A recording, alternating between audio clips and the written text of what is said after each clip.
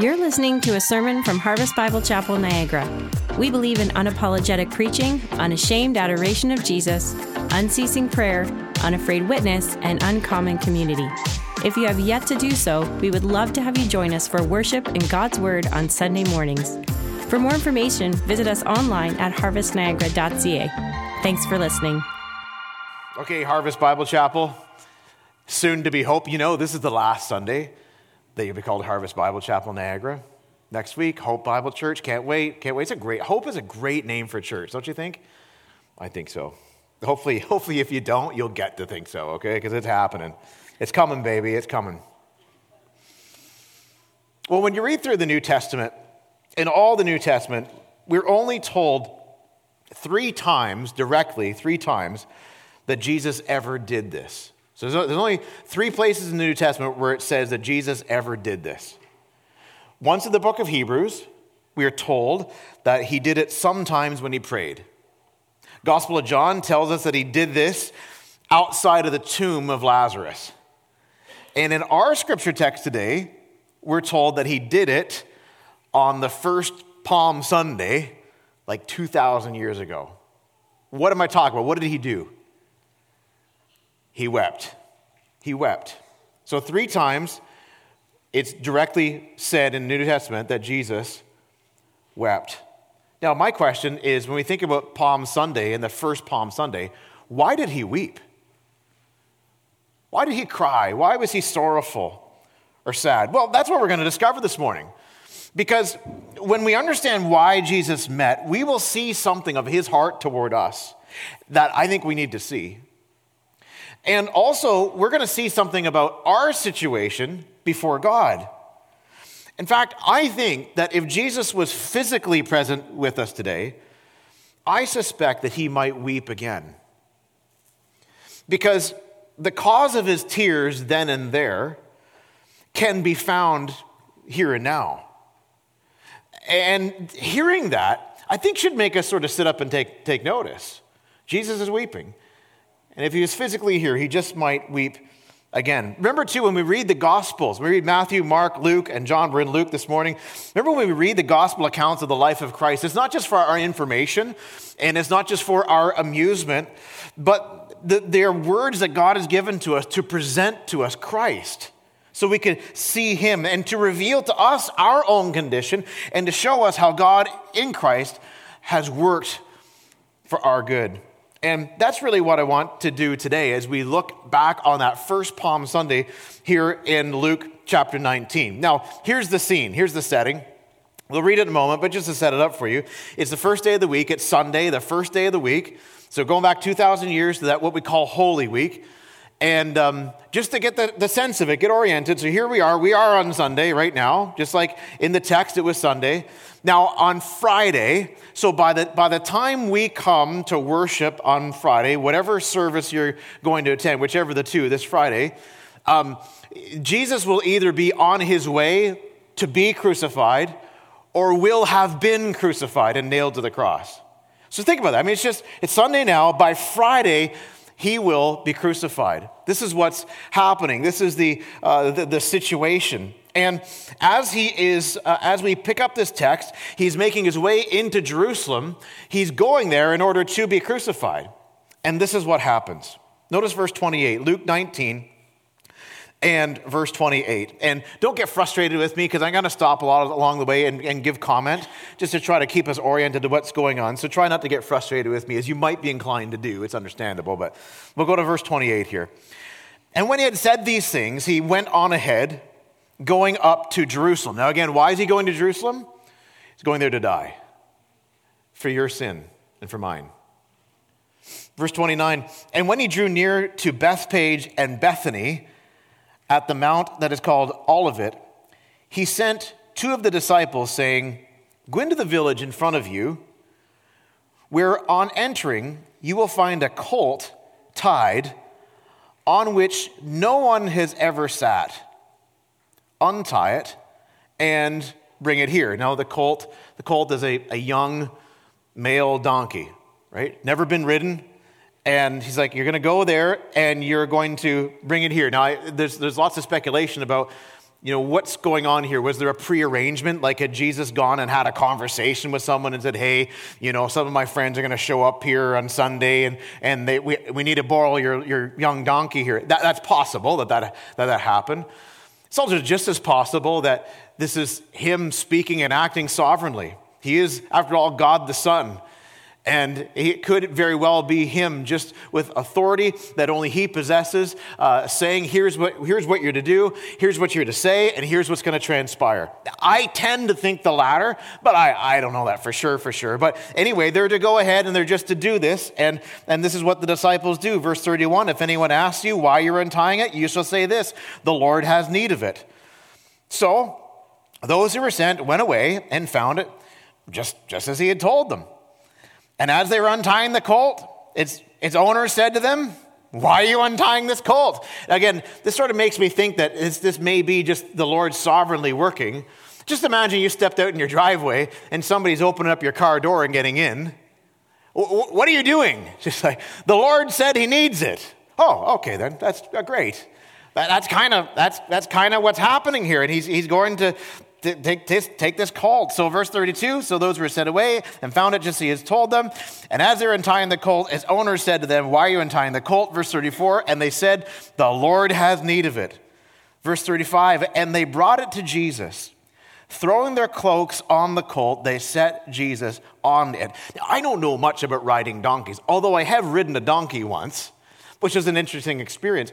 But the little bit that I know about this part of life is that to ride a young donkey who's never before been ridden is quite a feat.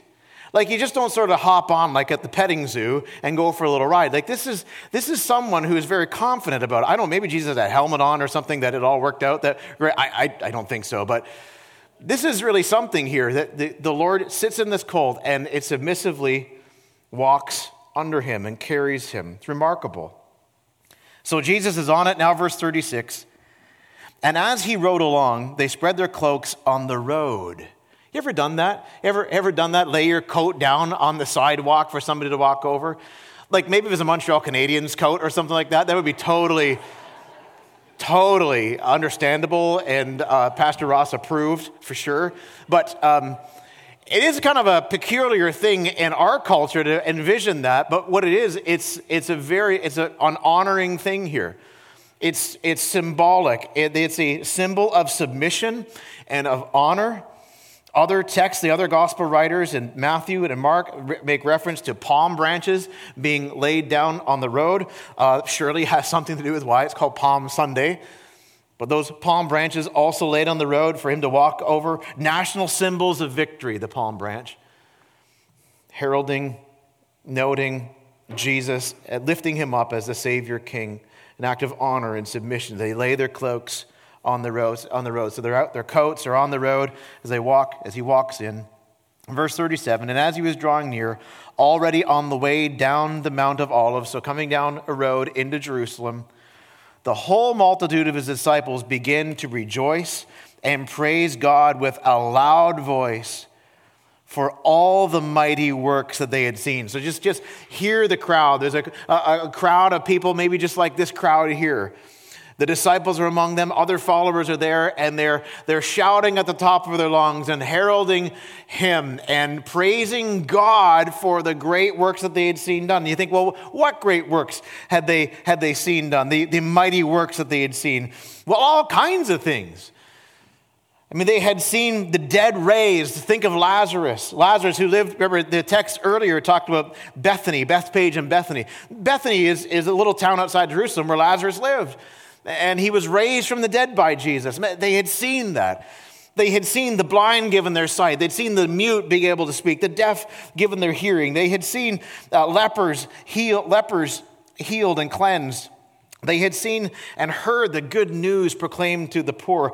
They praised God for the great things that God had done in Christ. It's a wonderful, breathtaking moment of worship and praise as the King of all kings comes into his kingly city. But there's always a but, isn't there, it seems? Verse 38. It says, blessed is the King who comes in the name of the Lord. They're worshiping peace in heaven and glory in the highest. Almost sounds like the angels at Christmas, doesn't it? But, verse 39, some of the Pharisees in the crowd said to him, "Teacher, rebuke your disciples." You just hear them, right? Teacher, stop them. Notice what Jesus says. He answered, "I tell you, if these were silent, the very stones would cry out." It's awesome. It's like worship is inevitable in this moment as Jesus makes his way into Jerusalem. Now, notice what Luke says happens next. As Jesus is entering into Jerusalem, he's coming down into the city, and there, as he's making his way down, he can see the city stretched out before him and in front of him. Notice what happens, verse 41. And when he drew near and saw the city, he wept over it. He wept.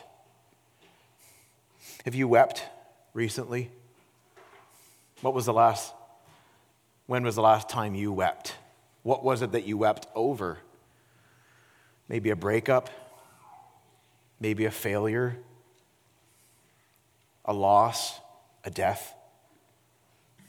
When you weep, it's an intense sorrow and sadness that overflows with raw emotion. This is what Jesus did. He wept with raw emotion. And as he wept, he spoke. Notice it says, the end of verse 41, he wept over it, over the city, saying, "Would that you, even you, had known on this day the things that make for peace." Now remember, he's weeping. You ever try to talk when you're weeping? What does it sound like? It don't sound pretty, does it? There's no crying pretty, Carrie Underwood, when you're weeping. What does he sound like? Sounds like, would that you, even you, had known this day the things that make for peace. Like that. It's emotional. He says, but now they are hidden from your eyes. What's hidden from your eyes? Well, there's things, Jesus says, that makes for peace. But you don't see it. And he's weeping about this. He says, verse 43, "For the days will come on you when your enemies will set up a barricade around you and surround you and hem you in on every side and tear you down to the ground, you and your children within you. And they will not leave one stone upon another in you, because you did not know the time of your visitation, of this visitation." This Jesus is looking to something that's going to transpire in a few short years from this moment. And within 40 years, Jerusalem will be sacked by Rome, and the destruction will be severe. It's interesting, he says, they will not leave one stone upon another in you. A number of years ago, I went to Jerusalem and went to the temple precinct, and it's pretty amazing to go there, and you can see sidewalks right along the side of the temple wall where stones have been broken and hurled down in those days when Rome came and destroyed Jerusalem. And you can still see the sidewalk, there's stones there, there's rubble, and the sidewalks are all smashed up still. You can still, 2,000 years later, you can go and you can see it. Like that's what happened. That's what Jesus is talking about. There's destruction coming. There's sorrow to come. And what Jesus does here, the implication is that there is a possibility of peace, but the people don't see it. It's plain, but it's hidden. There's a willful blindness that's going to lead to judgment. And what's going to happen is not just a geopolitical happenstance thing, but ultimately it's a God thing. Because Jesus said they did not know the time when God visited. God himself, God in the flesh, visited them. And because of this, there will be consequences. And in the providence of God, an enemy, namely Rome, will rise up and destroy Jerusalem, a tool of God's judgment on the people of Israel who rejected Jesus. And 40 years from that time, this is exactly what would happen. Now get the picture. Here it is. We've got a physical judgment coming that's not merely physical, but really truly is spiritual.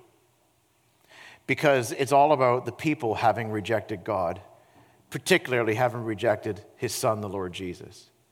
Now get the picture. Here he is, Jesus himself, who is salvation from sin and salvation from judgment. He is the promised Messiah, sent for the salvation of his people, but they have rejected him. He came and they said, no, we don't want you. They rejected him. And instead of finding peace with God, which was possible, they were instead facing down destruction, physical destruction, but ultimately spiritual destruction. And loved ones, that's why Jesus wept. That's why Jesus wept. He wept not for himself, but for sinners. I mean, we can think about this. What are some reasons why Jesus would weep? There's all kinds of plausible things. If we weren't studying the text, if we weren't carefully looking at the text, there's all kinds of reasonable explanations we could put in here.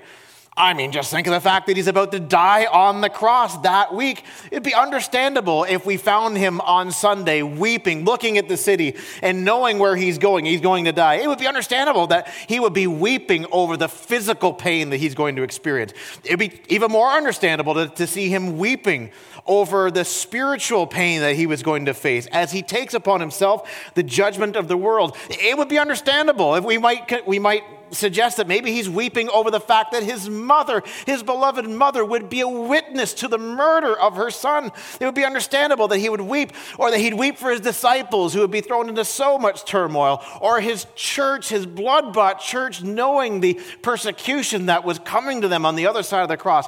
If we weren't reading the text and studying the text carefully, we can conjecture all kinds of reasons why we think Jesus might be weeping, but the text tells us there's one reason he was weeping, and it wasn't primarily any of those other reasons. He was weeping over unrepentant sinners. That's why he was weeping. And that's why I said if Jesus was here today, he might be weeping still here physically. If he was physically here, he might be weeping here today too. Because I wonder if maybe some of you are in that category. A sinner who thus far has rejected God's salvation. Jesus wept not for himself, but for sinners who would not make peace with God on God's terms. Hey, do you have peace with God? Do you have peace with him? Do you have your sins forgiven? Have you trusted Jesus to give you peace with God? There's 3 lessons here that I think that this text teaches us, and then 2 responses. Okay, so 3 lessons, and then 2 responses from those lessons. Lesson number 1. God has terms of peace with him. God has terms of peace with him. If we would have peace with God, we must recognize that there are things that make for peace. You know, Jesus said that? Jesus said that, verse 42, would that you, even you, had known on this day the things that make for peace. So having peace with God is not an automatic thing. And it isn't what I say it is or what I imagine it is, but there's defined things that make for peace with God. What are they? Well, we could summarize it in one thing, that the ultimate terms of peace with God could be summarized in one word: Jesus.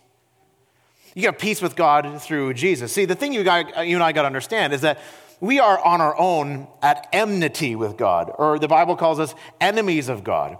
You say, well, really, enemies of God? Like, what do I have against God? Well, the issue is what he's got against you, and it's called sin. Everybody, the Bible says that all of us have sinned, every one of us. And at the root of sin is that we've not treated God like God. We've gone our own way. We've done our own thing, every one of us. And sin puts us at odds with God. And so that we, on our own, naturally, we actually don't have peace with him. Now, there's a lot of people that are going to tell you that. But I'm telling you that because it's true, and you need to know that. That just on your own, like you don't have peace with God. A lot of people show up at church on Sunday assuming they got peace with God because they showed up at church, or because they've done a lot of good things in life, like raising their family and being an honest citizen and being generous. And all these things are good. I'm not down on those things. They're good, commendable things, but they don't get you peace with God. They flow out of, in the Christian life, having peace with God causes us to flourish in those things for God's glory and the good of other people. But having peace with God is not just whatever I deem gives me peace with God, is what God says gives me peace with him. And his terms are Jesus. In particular, I got down here 4 things with regard to Jesus and making peace with God that are crucial for us to hear and understand. If I'm to have peace with God, I must repent. Repent. Repentance means heartfelt sorrow that leads to change. It's like, you ever had a time when you've looked at somebody and what you've done and you said, I was so wrong. I've been totally in the wrong. You ever done that? If you ain't ever done that, I'm going to guess you don't have many good relationships. Because we all been there getting it wrong. But here's the thing. If you're going to get the relationship right with God, you got to start with this. I've been wrong. I got it wrong. I got to acknowledge that my way on my own is not the right way. It's the Lord's way. I got to put Jesus first ahead of my ambitions, my desires, my popularity, my opinions, or the opinions of others. I got to go from doing my own thing and putting Jesus wherever I feel like to putting Jesus first. It's a change. It's a heartfelt sorrow, like I got this wrong, that leads to change. It's not enough just to say, I feel bad about this. The call to repent is I feel bad about it, but so much so that I turn from it to Jesus. I must repent. I must believe. You know, actually, in the Gospel of Mark, it's like the first thing we read Jesus saying in the Gospel of Mark. Repent and believe the gospel. I got to believe. In other words, when I believe, I look away from myself to Jesus and I believe on him, that he's the Savior and he can save me. I don't have peace with God on my own, but I believe that Jesus can make peace between me and God, which, by the way, he did on the first Good Friday when he died for your sin. Bless him. I got to believe. Also, repentance and belief is kind of 2 sides of the same coin, because if you believe on Jesus, you will repent. And say, I'm not going my own way anymore, I'm going in Jesus' way. But I'm just separating them out so you can see the nuance. I repent, I turn away from wherever way I'm going to go in Jesus' way. I believe that I trust in him and what his death on the cross and his resurrection. I must repent, I must believe, I must receive. Again, believing on Jesus is receiving him, but I just want you to see here what we're talking about. The Bible says in Romans 5, verse 1, we have peace with God through our Lord Jesus Christ. So that's how we get peace with God. It's through him. I've got to receive Jesus and his gift of salvation that he offers me. John 1:12 says, all who did receive him, who believed in his name, he gave the right to become children of God. So all who receive him, believing in him, are called children of God. And if you're one of the children of God, then you've got peace with God. You're no longer enemies with him. I need this Jesus. He's able to do that. I must confess Christ. I must confess him. Romans 10:9 says, if you confess with your mouth that Jesus is Lord, so he is who he says he is, I admit it, and you believe in your heart that God raised him from the dead, because a dead Savior can't save you. So I believe he rose from the dead, and I do. Then you will be saved. So I confess Jesus. I admit, I say it. Jesus, you are who you say you are. You've done what your word says you've done. I'm trusting you. Now, all that might sound a little complicated. Put us all together. I got to repent. I got to believe. I got to receive. I got to confess. It sounds like here's the thing. You need Jesus. So fly to him. Say, Jesus, save me, save me. I need him. I need him. In so doing, you are repenting. You are believing. You are receiving. You are confessing.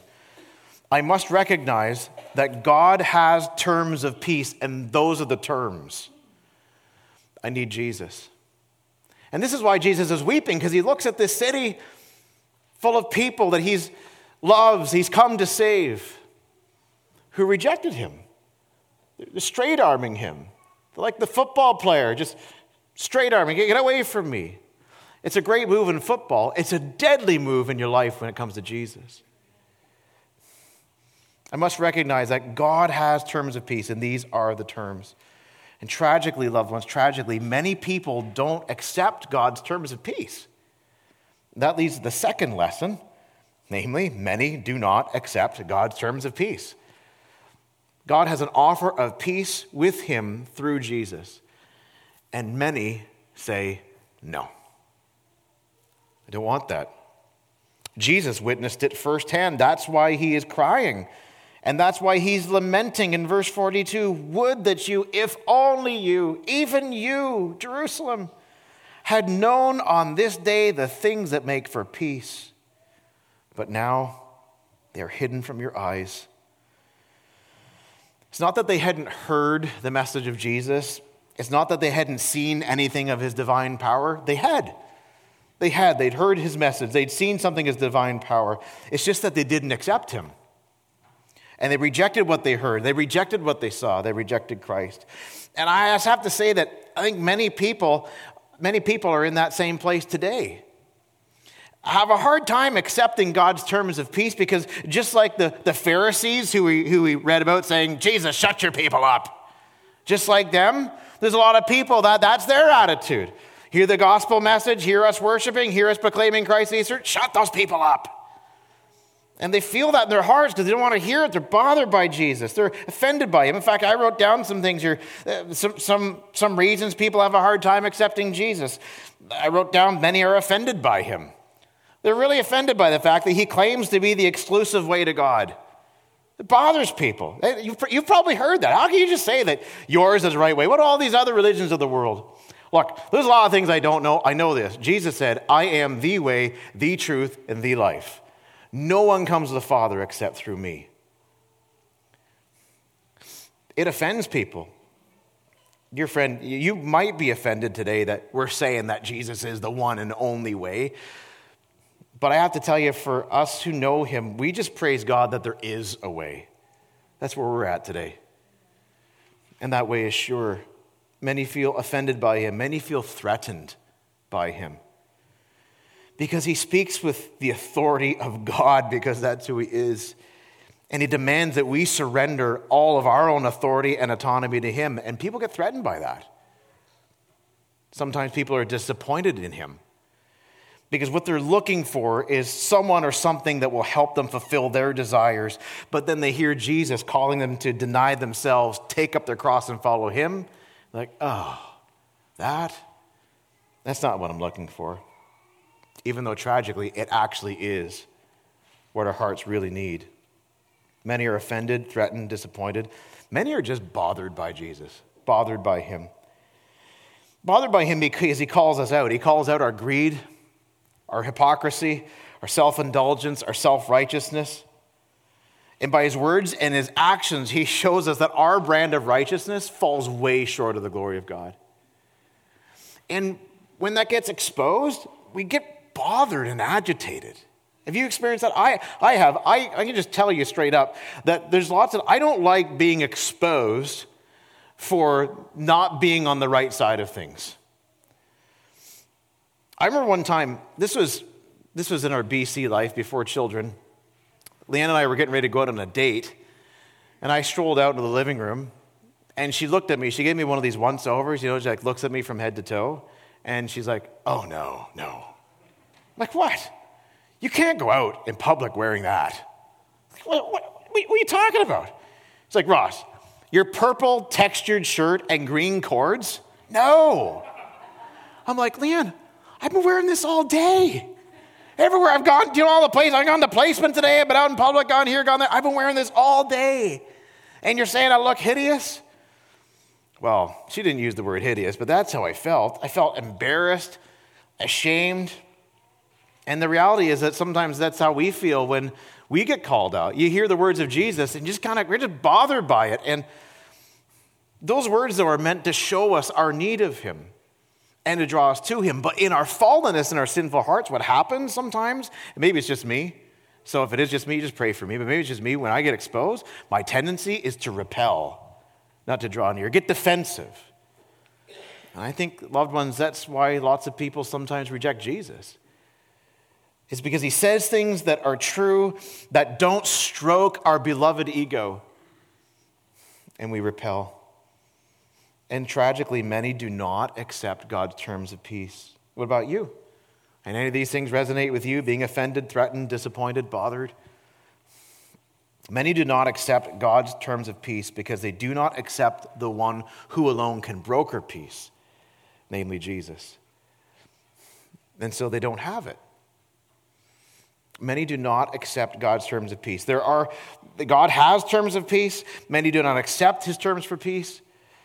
And for Jesus, this is just a deeply troubling thing. And we see that in the text, don't we? We see that he's weeping as he thinks about the people. And he knows that in a short time, there will be terrible sorrow and suffering is going to come their way, that souls will be lost. And it moves him to pity and to grief. The implication in our passage is that if they would receive their Savior, their fortunes would be different. Look in verse 44.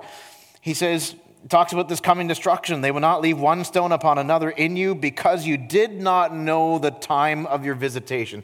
God has visited you. God has come to you with salvation, and you've rejected him. So the implication is if they had received their Saviors, their fortunes would be different. If you do receive Jesus, your fortunes will be drastically different. Drastically different. But if you don't, you should be very concerned. This leads me to my third lesson. Rejecting God's terms of peace comes with serious consequences. There's an offer of peace on the table today through Jesus.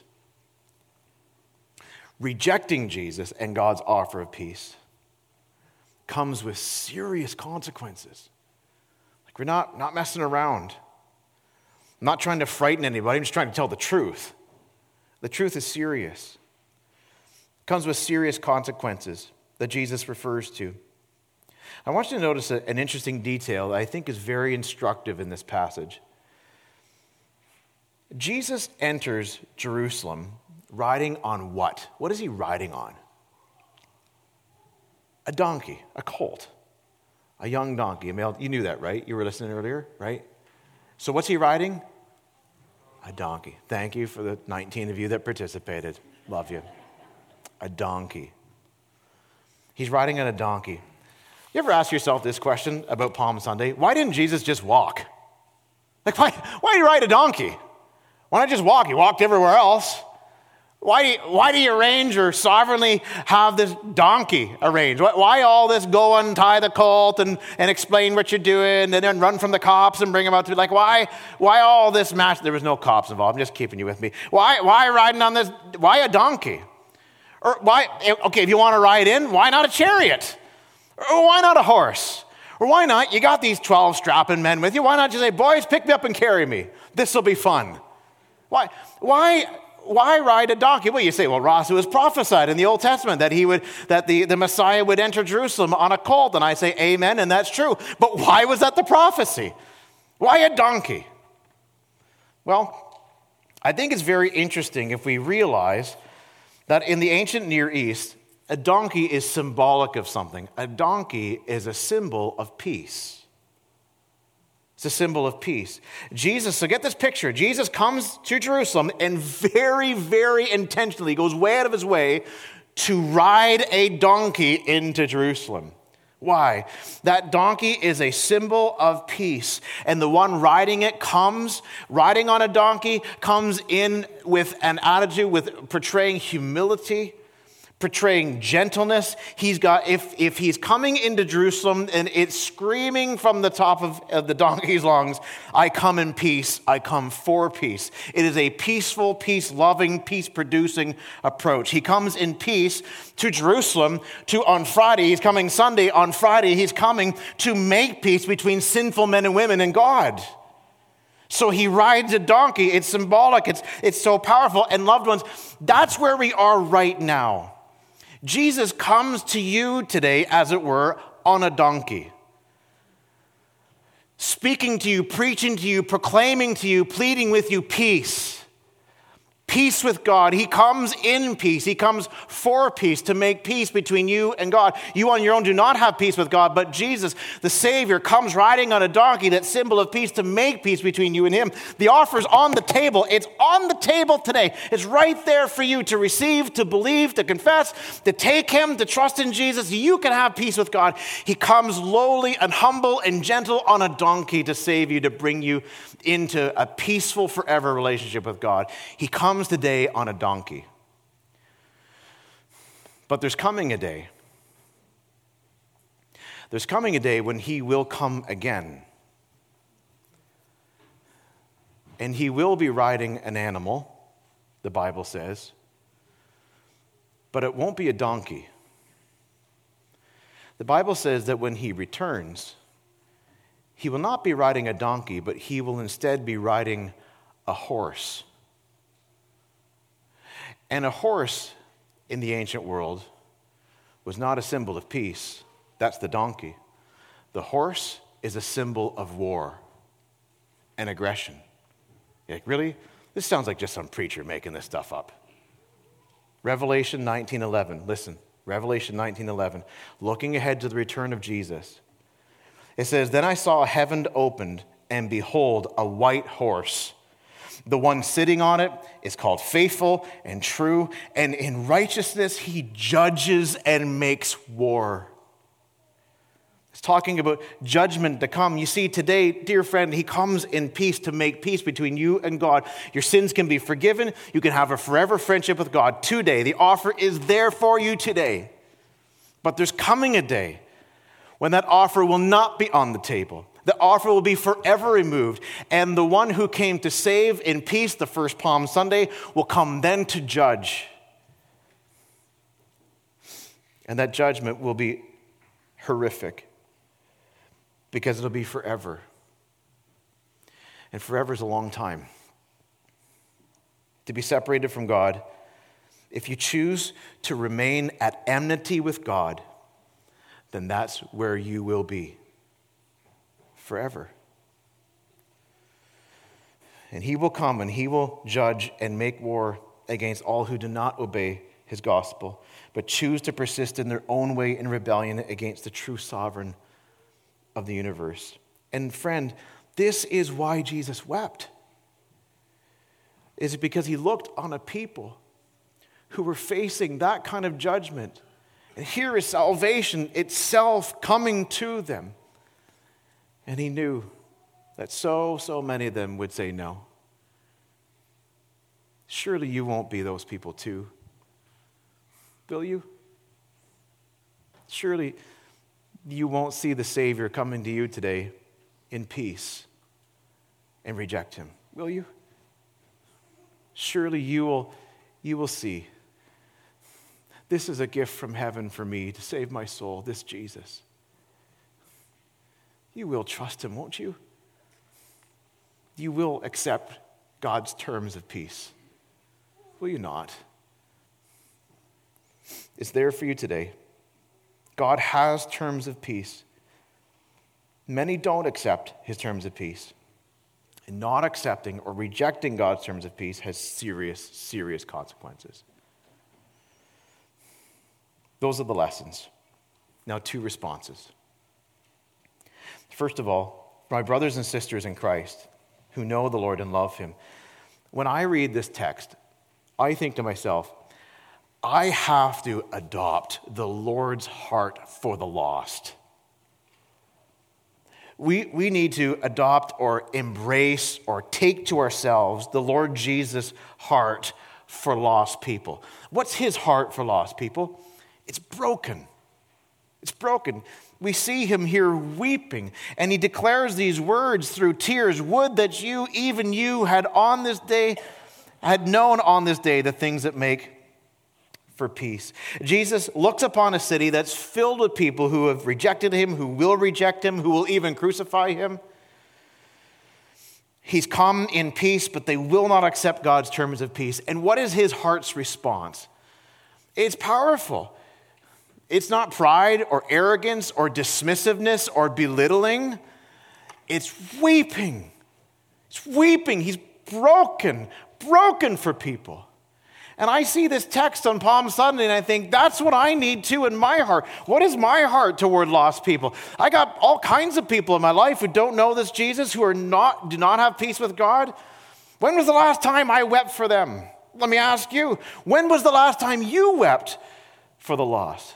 Broken in tears. When was the last time you sobbed because there's people in your life who need this Jesus and the offer of peace is on the table for the taking and they won't? Oh, God forgive us for being way too okay with the fact that people are rejecting God's terms of peace. God forgive us. God have mercy on us for being way too okay with that. And understand, loved ones, that only God can save. You and I don't have the power to save anybody. It's a work of God.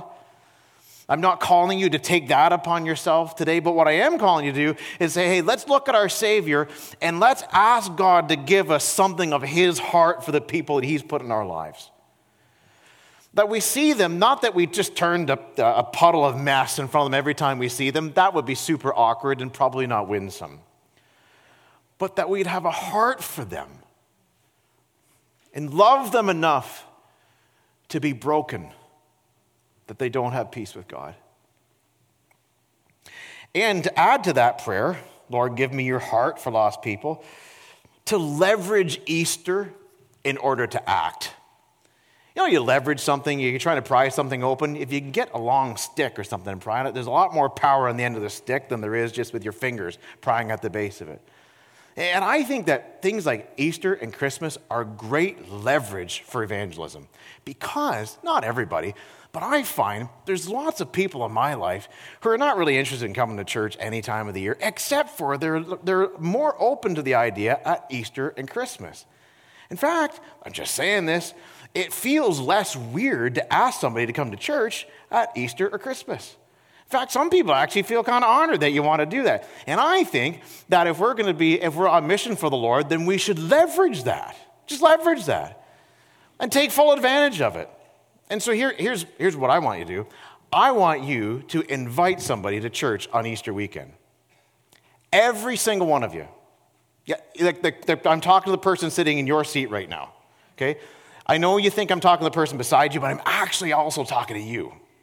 To invite someone. I want to challenge you to invite someone to come to Easter weekend. We went to 3 services so that we could manage the parking situation, which for Charles and his team is just chaos. It's a beautiful chaos, a great problem to have. But we go to 3 services so that not only we can accommodate our whole church family, but our church family can invite. Invite a sibling, invite a neighbor, invite a teammate, invite a coworker. Listen. There's a really good chance that the people in your life ain't coming to church this weekend unless you invite them. But if you do invite them, the chances of them showing up here on Easter weekend goes up. Right? So that's my challenge. In fact, I'm going to take it a step further. I'm just going to be a totally annoying pastor. Forget what I said about challenging you to invite someone to Christmas. Yeah, Christmas too. Easter. And ahead of myself. Forget the challenge to invite someone. Let me just get more direct. Who are you going to invite? Who are you going to invite? Let's just get past the challenge and get right on to the issue. Who are you going to invite? You say, I don't know. Pray about it. Lord, show me who. I'll tell you right now, I've invited somebody to come next Sunday. They may not come. They may not. But I invited them. And I'm going to follow up with them. And I'm praying. We'll see what the Lord does. Who are you going to invite? Why do you want us to invite? Why is this? You want a full church, Ross? Yeah, because we care about lost people. And so we want people to come and hear good news. What I find is that when we take steps to act, we pray for God to change our hearts, to give us a heart for lost people. But when we act and we take steps toward reaching and sharing with lost people, God's work just seems to continue and deepen as we step forward. So, dear friends, adopt the Lord's heart for the lost. And that doesn't hinge on inviting for Easter week. I don't want to blow it out of proportion, but I just think, why wouldn't we? Why wouldn't we? Adopt the Lord's heart for the lost. Finally, response. Accept the Lord's offer of peace. My dear friend, do you have peace with God?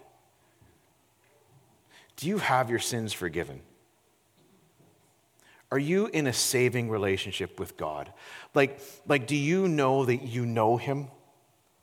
That you have Jesus in your life, you put your trust in him, and that based on what Jesus has done for you on the cross and having raised from the dead, that you've got a home in heaven? Like, do you know that?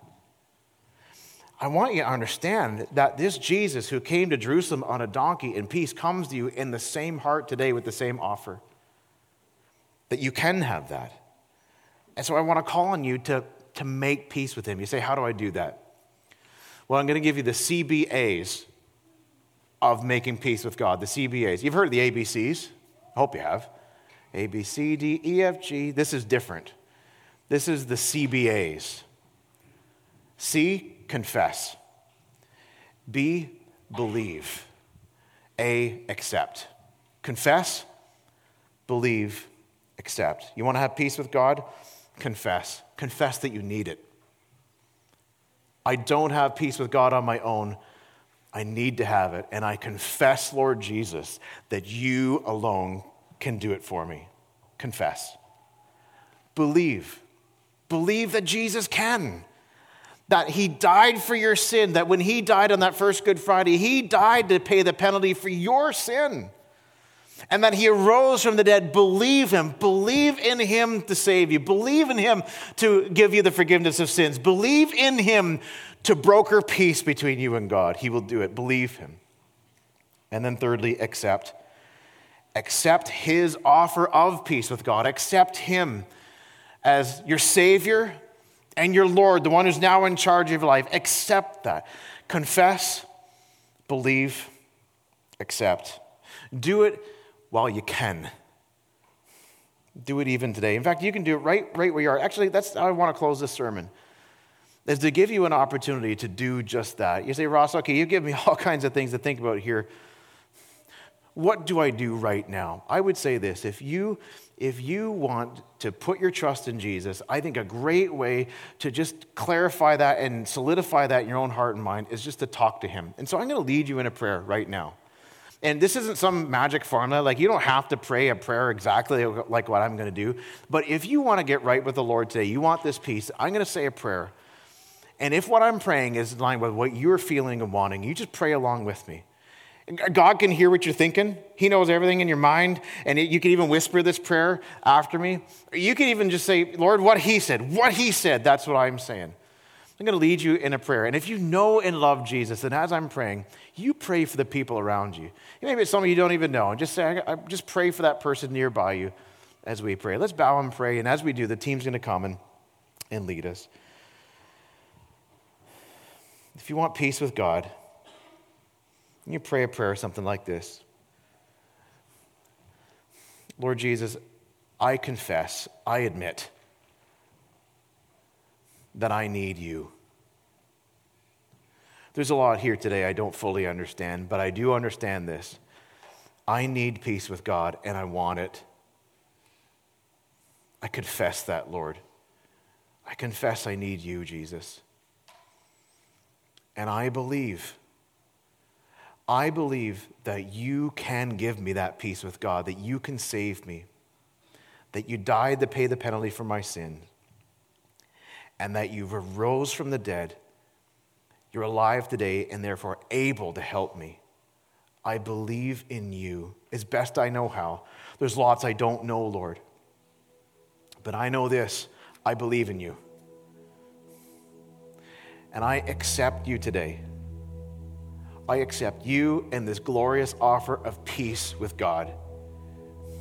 I know there's lots I still don't understand, but I know this: I want you to save me. So save me, please. Please just come and do this.